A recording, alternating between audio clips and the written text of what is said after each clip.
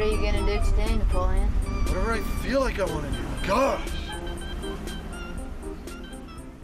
Welcome to the inaugural Letter Talk podcast with your host, Joe Steinhardt, aka Desert Slut on both Letterboxd and Instagram. So yeah, this title is a dumb little riff on Letterboxd, the film review website. But yeah, I just try to watch a lot of movies. I'm a writer and director.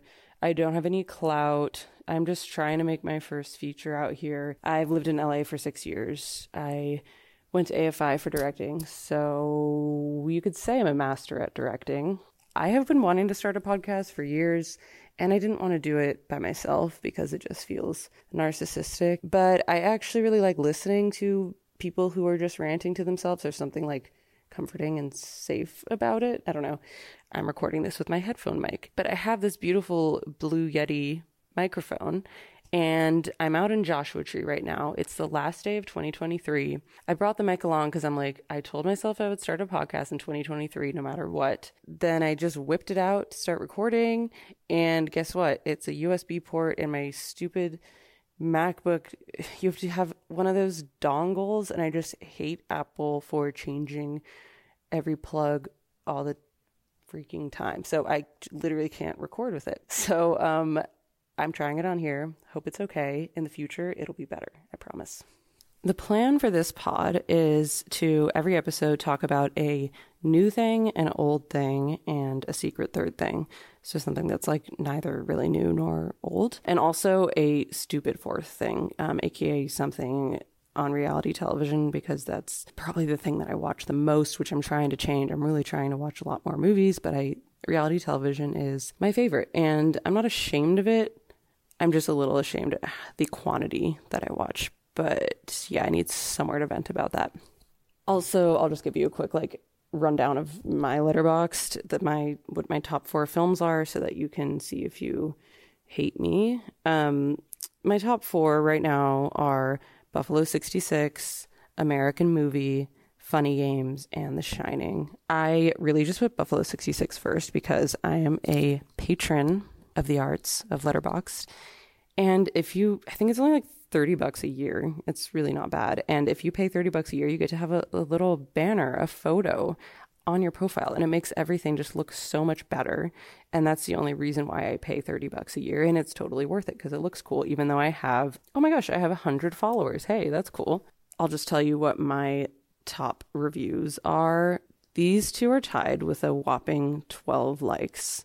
One is for the documentary Thin, and my review is 5 stars, the only good movie ever made about eating disorders.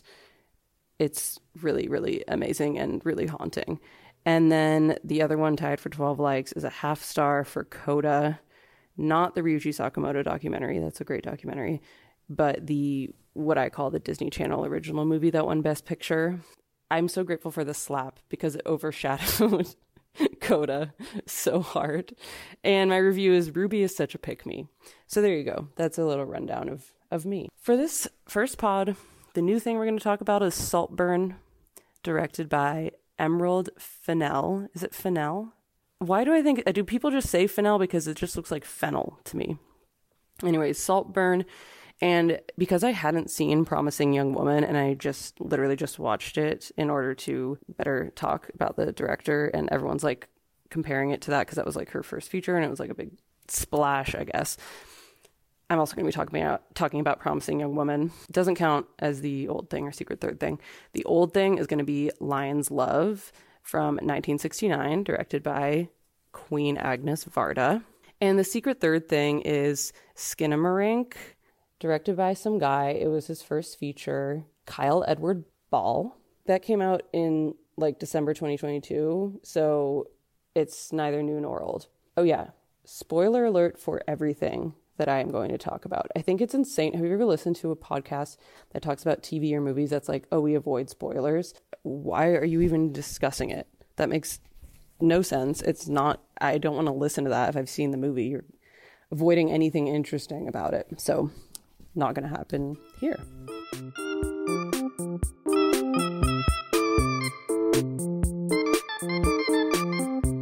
let's get into it. We're going to start with our new thing, Saltburn, directed by Emerald Fennell. We're all about to lose our minds. That's the log line. Here's a little synopsis on Letterboxd. Struggling to find his place at Oxford University, student Oliver Quick finds himself drawn into the world of the charming and aristocratic Felix Catton, who invites him to Saltburn, his eccentric family's sprawling estate, for a summer never to be forgotten.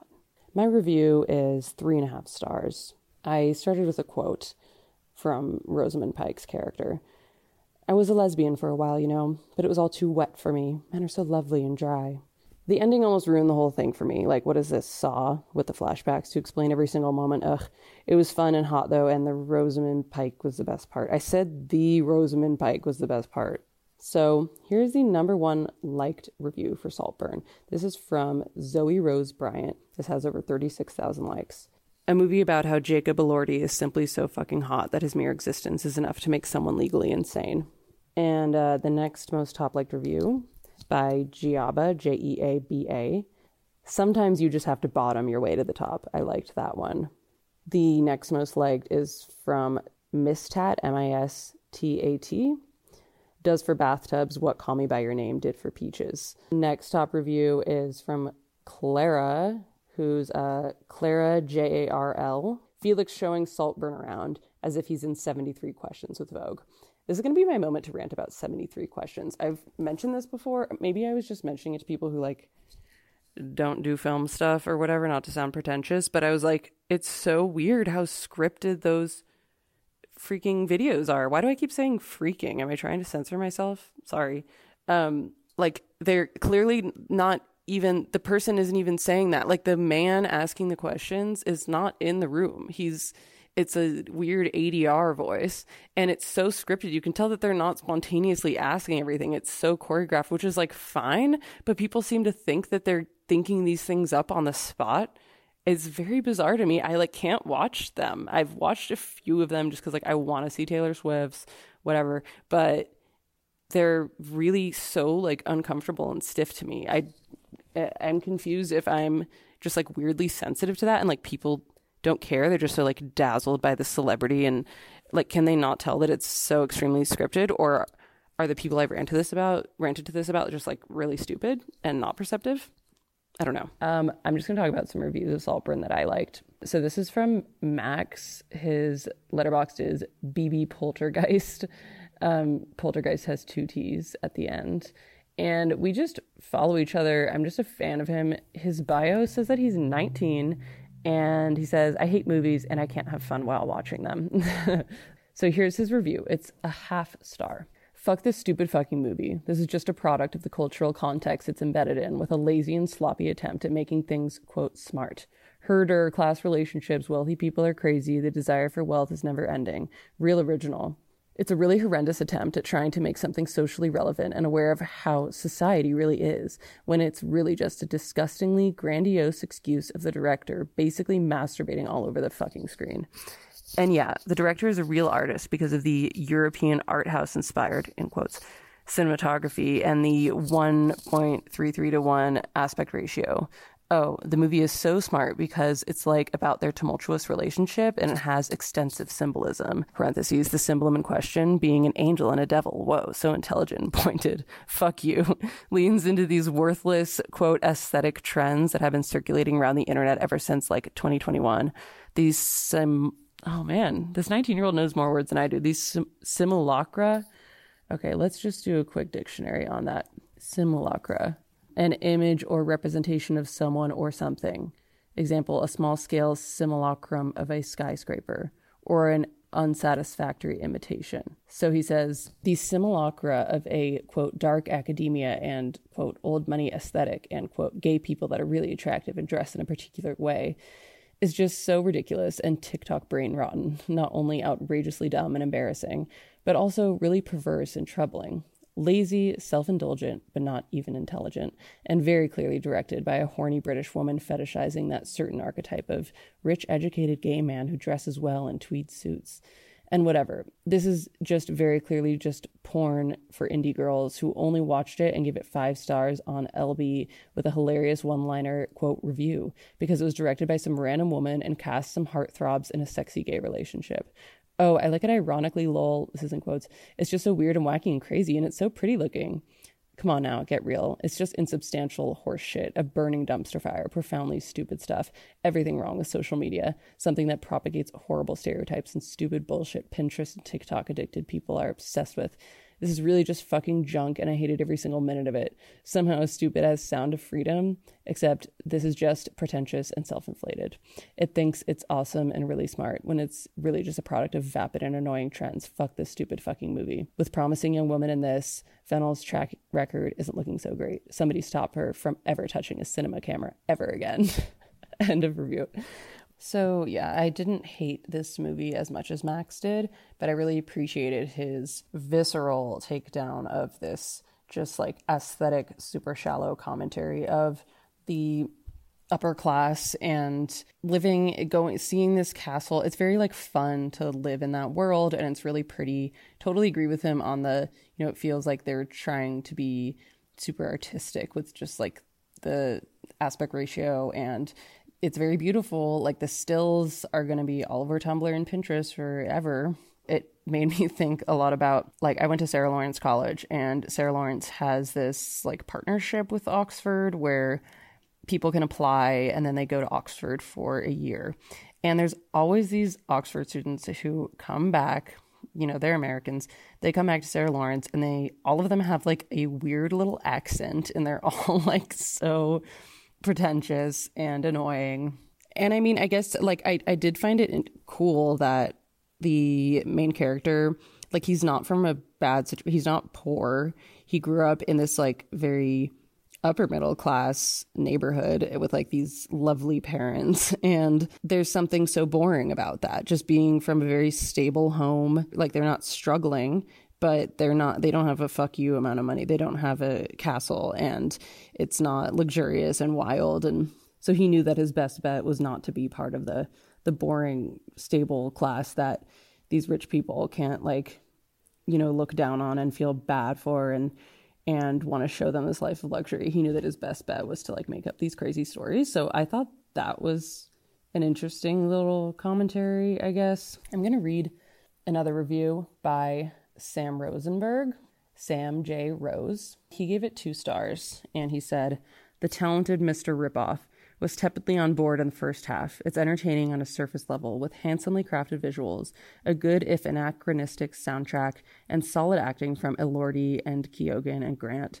But it slowly reveals its shallowness, aimlessness, and incoherent class politics as it unravels in the last act. Neither as provocative nor as tantalizing as it makes itself out to be, seems to be outrageous and, quote, perverse for people whose heads would explode if they watched a John Waters movie. Infinitely more tolerable than Promising Young Woman, but suffers from having a similarly miscalculated approach toward its subject matter and a smug cop-out ending. Emerald Fennell should just direct and not write. Even with this shot should be taught in film school bluntness of some of her images. Her compositions and staging are far more engaging and deftly executed than the characters she creates and the themes she explores. Linus Sandgren is now 3 out of 3 in photographing movies I don't love but are great to look at." I actually, this brought up something I really wanted to talk about, is the soundtrack. When he gets to Oxford, it says class of 2006, and I think that in the UK, university is only 3 years, so it's probably 2003, right? I really enjoyed the music. You could hear Arcade Fire playing in the pub, but am I the only one who was just dying to hear this movie is Vampire Weekend vibes? I was waiting for that Vampire Weekend needle drop the whole time, non-diegetic or diegetic. And then I thought, oh, that was probably released after 2003. It was probably not around at the time. So I looked at the official Saltburn soundtrack playlist on Apple Music, and I realized Arcade Fire, that album Neon Bible, that came out in 2007. What else? Some other stuff. Oh, the Cold War Kids song also came out in 2007. I went and looked at Vampire Weekend's first album. That was released in 2007. What is up with them choosing a bunch of 2007 songs, aka they're not time appropriate? why was it set so specifically at that time? Like, I think it was just a self-indulgent thing, like when she was in college, just to be like, oh, throwback to when we had this specific technology. It could have been a few years later and the music would have made sense. I find that very annoying. So if you were throwing stuff in from 2007, where was the Vampire Weekend? It makes seem silly, but it just was distracting to me. Like when Time to Pretend came in, that also came out in 2007. I don't know what is up with them getting all their songs from 2007, but that was like so memorable for me when that came out. I mean, that was a huge hit. Like, I feel like that's not a niche song. Like, you don't think that was out in 2003, but it was a fun moment when they're, you know, naked out in the fields. Although that was also annoying. Like, ooh, they're naked. Like, how crazy are these rich people? Another thing about nakedness, when he hooks up with, you know, what's her face, Manic Pixie Dream Girl sister, drinks her menstrual blood. This is what women want. That's all I'm going to say. This is what women want. So let's get back to more reviews of Saltburn. Oh, I like this one. Woke up still thinking about the tub cum slurp. Yeah. Okay, I liked the tub cum slurp, but the coffin, I mean, it was just a little bit annoying.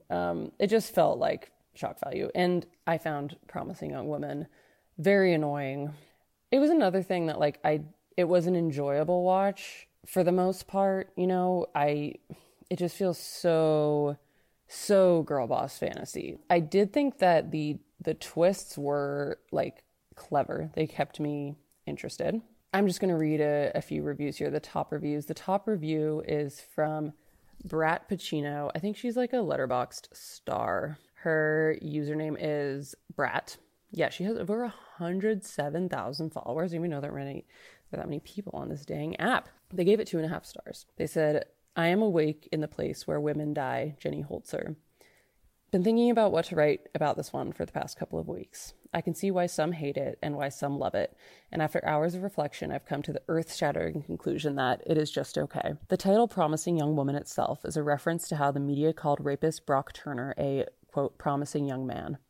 Many know Brock Turner, but fewer know Chanel Miller, the woman who spoke out about him and even wrote a memoir aptly titled Know My Name. Similarly, our vengeful protagonist Cassie is determined to let the world remember her best friend Nina's name. The relationship between name and identity is a major theme of Emerald Fennell's debut Future, as well as a major issue for survivors. Example, the women who spoke out about Harvey Weinstein are now forever linked to his name, which is part of why they were so hesitant to speak out in the first place, according to She Said by Jodi Kantor and Megan Toohey, an eye-opening book by the New York Times journalist who broke the initial Weinstein story about how they did it. All of this real-world information makes up the atmosphere of Promising Young Woman, lurking grimly and malevolently above our heroine's head. It also informs Fennell's writing and direction, as scenes involving violence against women are shot with discretion and empathy. Rape revenge exploitation flicks that are directed by and for men can tend to have the camera linger and luxuriate in the woman's pain. This is a conscious choice. Here, Fennell is careful to either cut away from abuse or to force you to look at it, accept it, understand in the marrow of your bones that this is the evil that men do to women. There are some big, bold choices made here that I may not completely agree with, though can respect. At times, the dialogue can be canned, preachy, reminiscent of a half-baked feminist revenge short I and my gal pals might have made in college. But so what? There are worse crimes, much worse crimes. And though the way Cassie monologues may border on predictable, she's nevertheless speaking necessary truth to power. In fact, the intersection of truth and fantasy is deeply embedded in the film's most controversial scenes, culminating in both catharsis and devastation. I've read great reviews from women that range from critical to positive, and they all reckon with the most effective ways in which to make art from cultural and personal trauma. This is a question with no definitive answer. Until then, we just got to keep pressuring studio to take risks on mid-budget, preferably female-helmed dark comedies that actually have shit to say, instead of playing it safe with algorithmic billion-dollar franchises. It's interesting, end of review. It's interesting because when she says playing it safe with algorithmic billion-dollar franchises, it feels like this movie feels safe to me. But then I think about the major studio system and I realize like, oh yeah, this is not playing it safe. But it's like, I know those are the people making most of the money, but like, who cares about those people? I mean, I'm trying to make money, but like, they're never going to be doing anything interesting. Like, you think Disney ever wants to do anything interesting? No. I'm just going to read to you the next most liked review, which is very thought-provoking. It is by Hasta Pura, Hastapura. They started with a quote, 1 star. "If anything is as disgusting and incomprehensible as rape, it's prison." And that's a quote by, I'm going to butcher the pronunciation of her name, just warning you, Virginie Despentes. A sentient reductress headline, a complete con job, a rape revenge movie where 2 women are dead by the end. But don't worry, the cops will take care of this? Question mark, question mark, question mark, question mark. This is a perfect thriller for the hashtag Me Too era or whatever IndieWire bullshit is out there right now, seeing as Me Too was recuperated into an ineffectual marketing tool by a liberal establishment that will brook no threat to its power, smiley face. I was physically agitated sitting through this, and that was before it takes on like a Boondock Saints tone for a couple scenes at the end. ... I would like to say here and now, any random 70s rape revenge movie is less disgusting, open, frictive misogyny, greater sign, status quo girl boss scolding. To the whole cops thing, Miss Emerald Fennell see the genre is literally about women who murder rapists because there is no other kind of justice to be found. It's fantasy. The woman whose assault drives the plot isn't even around to avenge herself, which means Carey Mulligan's motivations are weirdly vicarious. When Kirla Janice said rape revenge protagonists have the most elemental motivation possible to the point where you never need to ask, like, why is she killing this guy? This is the total opposite of that. Grisly. Also, no guys even die. Fraudulent. Adding injury to insult, the titular allusion to Brock Turner is kind of grotesque. And all for a movie that can't even give survivors the catharsis of seeing a rapist die, and for a movie that puts its trust in the U.S. judicial system to handle sexual assault. Haha. I know we've all been quarantined a real long time, but don't tell me y'all forgot the smell of bullshit. End of review. Wow. Back in January 1st, 2021, back when we were quarantining. Yeah. I really liked the sentient reductress headline. I think that's really well put. I also totally like the phrase or like the word that kept popping up in my mind the whole time while I was watching was fantasy. Like, this is a fantasy, and I'm not totally opposed to fantasies, but it's like a fantasy that I don't really feel like is doing anything. Like, and a fantasy doesn't always have to do anything. It can just be fun, but clearly that's not the point of this movie. The fantasy is trying to make a very real point about society. And I guess that's the same thing with Saltburn. It's also a fantasy that's trying to make some point about society and flopping. It felt very liberal arts freshman, like kill your rapist sticker on their laptop. But yeah, if it is a fantasy, why didn't the rapist get killed? That is a really good question. Like, is Emerald Fennell's ultimate version of justice that the rapists go to prison? We don't even know that they're going to go to prison. Like, we don't see quote unquote justice being served. It just feels so straight millennial woman. Like, it's just so obvious. That's not the worst thing in the world to be, but I feel like so many of those women are so not self-aware. I like the point that, like, you know, even nice guy, like every guy says that they're a nice guy, and a lot of them would do fucked up shit with a woman who's very drunk. Like, it's very true and very dark. It just feels so like canned though, like these guys' reactions when they realize she's sober, like she doesn't seem nervous that like anyone's gonna have like a weapon. Like, it's a total fantasy. Yet in the end, it doesn't feel like a fantasy. Like she died. I have mixed feelings though, because it's like these guys being totally disgraced. There is something satisfying about that. But part of the fantasy is that the cops will actually do a good job, that this video is enough. I was thinking about Gilmore Girls today, and I just had this thought. I'm sure that Amy Sherman Palladino just loved this movie. It's so Gilmore Girls core in like the way that people talk just does not feel real, and everyone kind of sounds the same, and everyone's like quirky and like a deadpan, and like, you know, we're supposed to think like, oh, she's so jaded and like whatever. But when she's working at the coffee shop and she just doesn't even like, she won't even talk to this customer who looks like a perfectly nice girl. She won't even look at her. Are we supposed to think that that's like, oh, she's like Daria or something? No, she's just being dumb, and I don't like her. So my final thought on Saltburn and Promising Young Woman is that Emerald Fennell is going to just have a thriving career, and people are going to eat it up. And people on Letterboxd are going to be mad about it.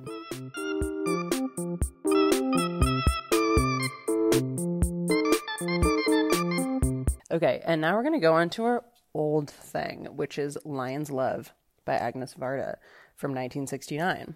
logline is, the creators of Hair and Viva in a film by Agnes Varda. That is such a lame logline. This literally doesn't say anything about the movie. Okay, then it says, 3 actors in Hollywood live and love together. A director comes from New York to make a movie about actors in Hollywood. Sounds so bland, and it is so not bland. It does, though, acknowledge, like, the meta-ness of Agnes Varda in this movie. I mean, I really love when a director is, like, making a commentary on filmmaking itself, and it doesn't feel stupid and pretentious and annoying. Full disclosure, I saw this film back in August. So it's not super fresh in my mind, but I just, like, want to tell everyone to watch it. I saw it at a screening at the Los Feliz 3, put on by American Cinematheque, hosted by Director Fits, aka the Instagram where they post fits of directors that I hope to be on someday. I dress like Director Fits is watching.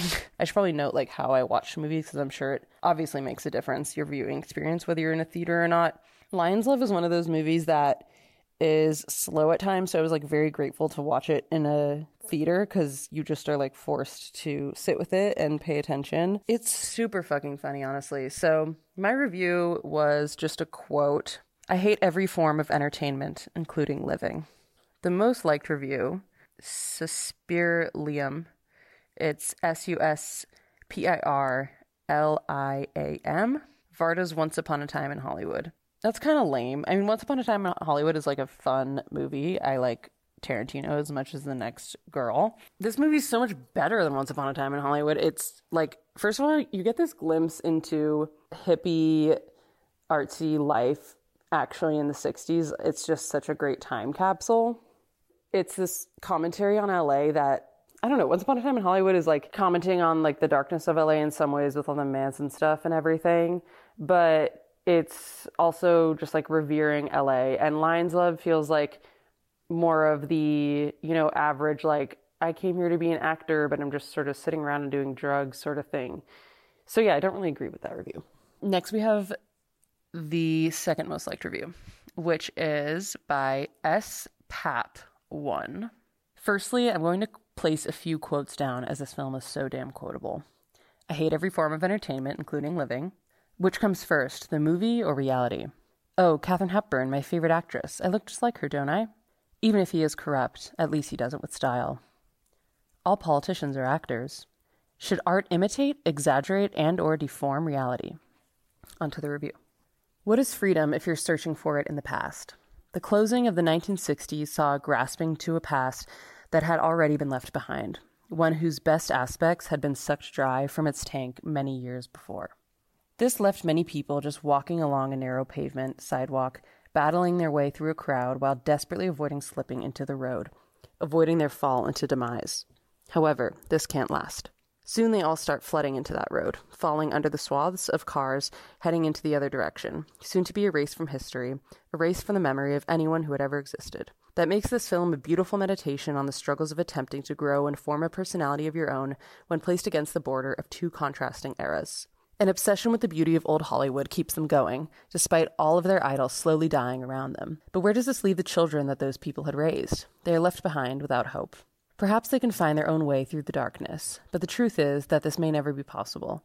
The harsh truth will always remain that they may be left behind with their own favorite stars. Of course, however, there is a lacking appreciation of the art of filmmaking that seems to fall behind that of the stars that grace their sets.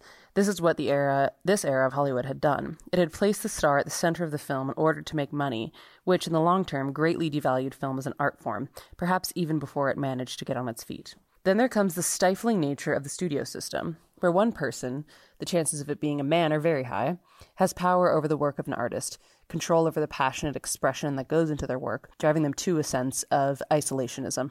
It had the power, and still does, under a different system, to destroy the morale of an artist, even in their prime.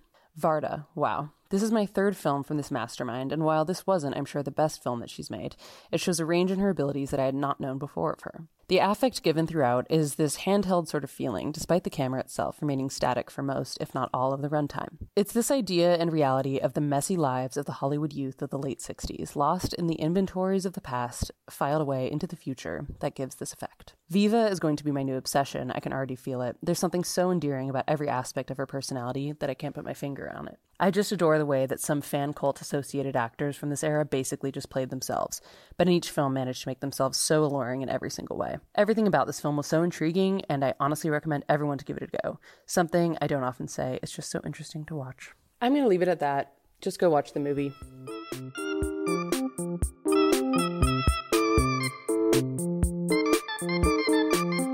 Secret Third Thing time, Skinamarink, 2022, directed by Kyle Edward Ball. The logline on Letterboxd is simply, "In this house, ... And the little synopsis says, 2 children wake up in the middle of the night to find their father is missing, and all the windows and doors in their home have vanished. Where to begin? I know it's like pretentious that this is my favorite movie of 2023. I'm going to read my review. I gave it 5 stars. So I'm an only child, and my bedroom was downstairs while my parents slept upstairs. We basically lived in the woods, so it was truly pitch black and silent at night. It was also big enough, and my parents were hard of hearing enough, that if I'd screamed, I was acutely aware that my parents would never hear me, any sound muffled by the long carpeted hallway that led to my room. Nothing actually creepy or even weird happened in that house, but I was, and still am TBH, freaked out by the dark. I remember opening my eyes in my bed at night, and eventually the black air would turn fuzzy grain. I'd convinced myself I was seeing some face-like shapes and patterns, and then I'd hold my breath while I reached for the light and flick it on as fast as possible.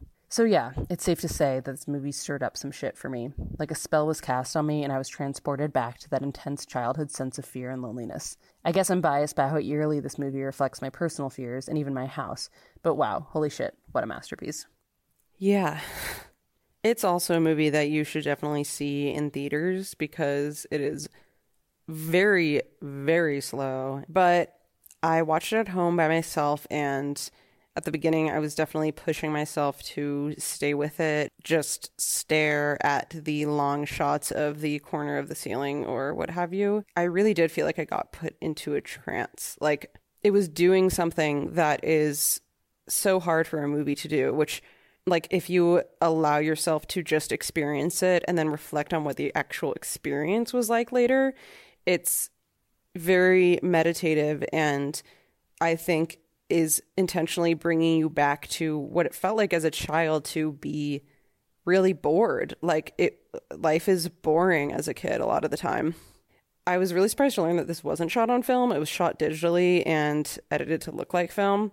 I know that cinematographers would shoot me, but like, good for him, because I'm sure he saved a ton of money, and it looked like filmed, or just looked like it was shot on VHS to me.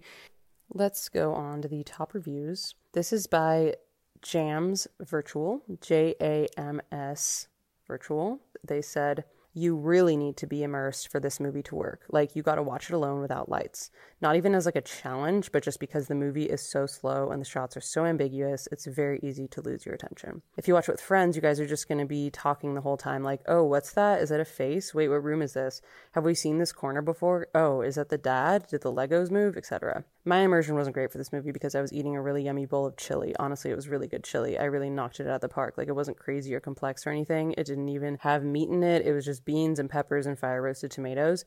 But I think adding a little bit of dark chocolate gave the flavors more depth. Also, I used really good smoked paprika, imported from Spain, and I had a little bit of Greek yogurt on top because I'm not going to buy sour cream for one dish when Greek yogurt is a good substitute, plus can be used for breakfast. I add it to smoothies. But the extra tanginess of the yogurt complemented the chili wonderfully. Anyway, yeah, just eating that bowl of chili broke my immersion, kind of. Ugh, that was really annoying. Ha, chili recipe, so funny. No, I'm not going to watch this movie with my friends and be talking the whole time saying, oh, what's that? I would turn the movie off, 100%. I am absolutely not going to let that happen. The movie is turning off, so no, disapprove. Patrick H. Willems, with over 5,000 likes. Yes, it's true. If you have 10 minutes of silence and then out of nowhere play an extremely loud, piercing sound, I will be startled. Amazing discovery there. I'm sorry, I'm like reading this with such a biased, annoyed voice, but okay. Here's the first 5-star review. It's the fourth most liked review with over 4,000 likes. This is from Esther, who I'm a fan of on Letterboxd. Their username is Esther on Film. Seeing this in theaters on a big screen with a wrapped crowd was an early highlight of my 2023. On this viewing, the moment-to-moment narrative was a lot clearer to me, and I felt like the size of the screen made it even easier to get lost in all that hypnotic fake grain. I know the use of digital grain has been somewhat contentious, but I think it's used pretty brilliantly here. There's so many moments where the swirling patterns on totally indistinct images makes you think the camera is moving, only for a light to turn on and the shot becomes jarringly bolted in place. Like Derek Jarman's Blue, your eyes start to play tricks on you and convince you there are patterns in the chaos, as desperate to make sense of a complete lack of information as the characters are. The film's final masterstroke is when, its haunting final shot, you finally do see something in all that grain, and your eyes have to struggle to keep it in focus, to not let it slip away into nothingness. The themes of childhood abuse also really came together for me on this viewing. It should have been obvious before how the entity's voice starts out sounding like the dad, very gradually morphing into something demonic and otherworldly. This is very much a movie about how abuse makes children feel trapped in their homes, how familiar spaces become alien, how they end up having to fend for themselves when their caregivers turn into monsters. For such an abstracted vision, it's remarkable how sharply observed this stuff is. When the 911 operator asks Kevin why he's whispering, if he's afraid someone is in the room will hear him, I wanted to cry. When the mother tries to tell Kaylee that her father is something, even the subtitle is abruptly cut off, before we hear the entity force her to speak with his voice, well, see above. Some people won't think this is scary, and I understand that, but I think this is so self-evidently impressive and well realized that it shouldn't matter. That something this confrontationally experimental is playing in fucking AMC theaters with an Ant-Man trailer in front of it is a huge victory for indie horror. I hope everyone runs out and sees this while they can. You may never get the chance to see a film like this in a theater again. End of review, and I hope that last sentence isn't true. That is so wild that AMC did play such an experimental movie, and it gives me hope. Okay, 2 more reviews of Skinamarink. This one's by Freyr, Freyr. Reduce me to a child, hand over my mouth, tears in my eyes, a pit in my stomach. Surreal and familiar in the same stroke, liminal horror existing at the crossroads of comfortable, mundane surroundings, and everything we can imagine might be in the darkness on the other side. It leaves you anticipating the revelation, begging to see something that might reduce the horror with its tangibility. But when it finally begins to reveal itself, you can only shrink and cower and plead with it to stop. Okay, next is by David L. Sims. I would personally just turn the lights on and open all the windows and doors.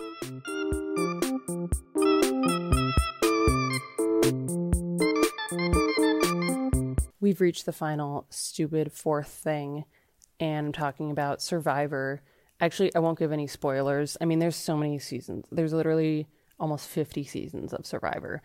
I'm not going to spoil any of it. I'm just going to tell you my favorite seasons because I've become completely obsessed with Survivor just in the past couple of months.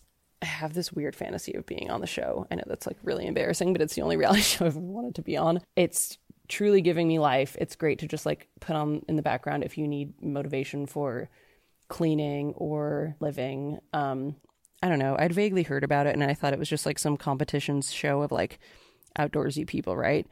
No, it's a social game combined with a survival game. They're all like miserable and having to live together and everything. So there's constant like twists and turns and blind sides and alliances and immunity idols. It's so good. So if you've never watched Survivor, I recommend starting with Pearl Islands season 7 and then Gabon season 17. That's my personal favorite. The drama is unmatched. And then watch Cagayan season 28 and then move on from there.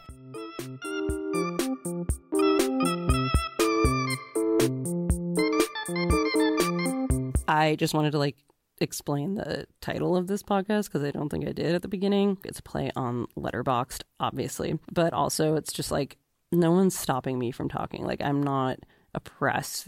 No one is not letting me talk. It's kind of a vague reference to this Portlandia sketch. Basically, the feminist bookstore ladies, Women and Women First, they are at a basketball game and they're watching the cheerleaders. What is this? Why aren't they barely wearing anything? This is a private dance. This is a dance you do in your backyard under the full moon. This isn't something you do in the middle of a court. No.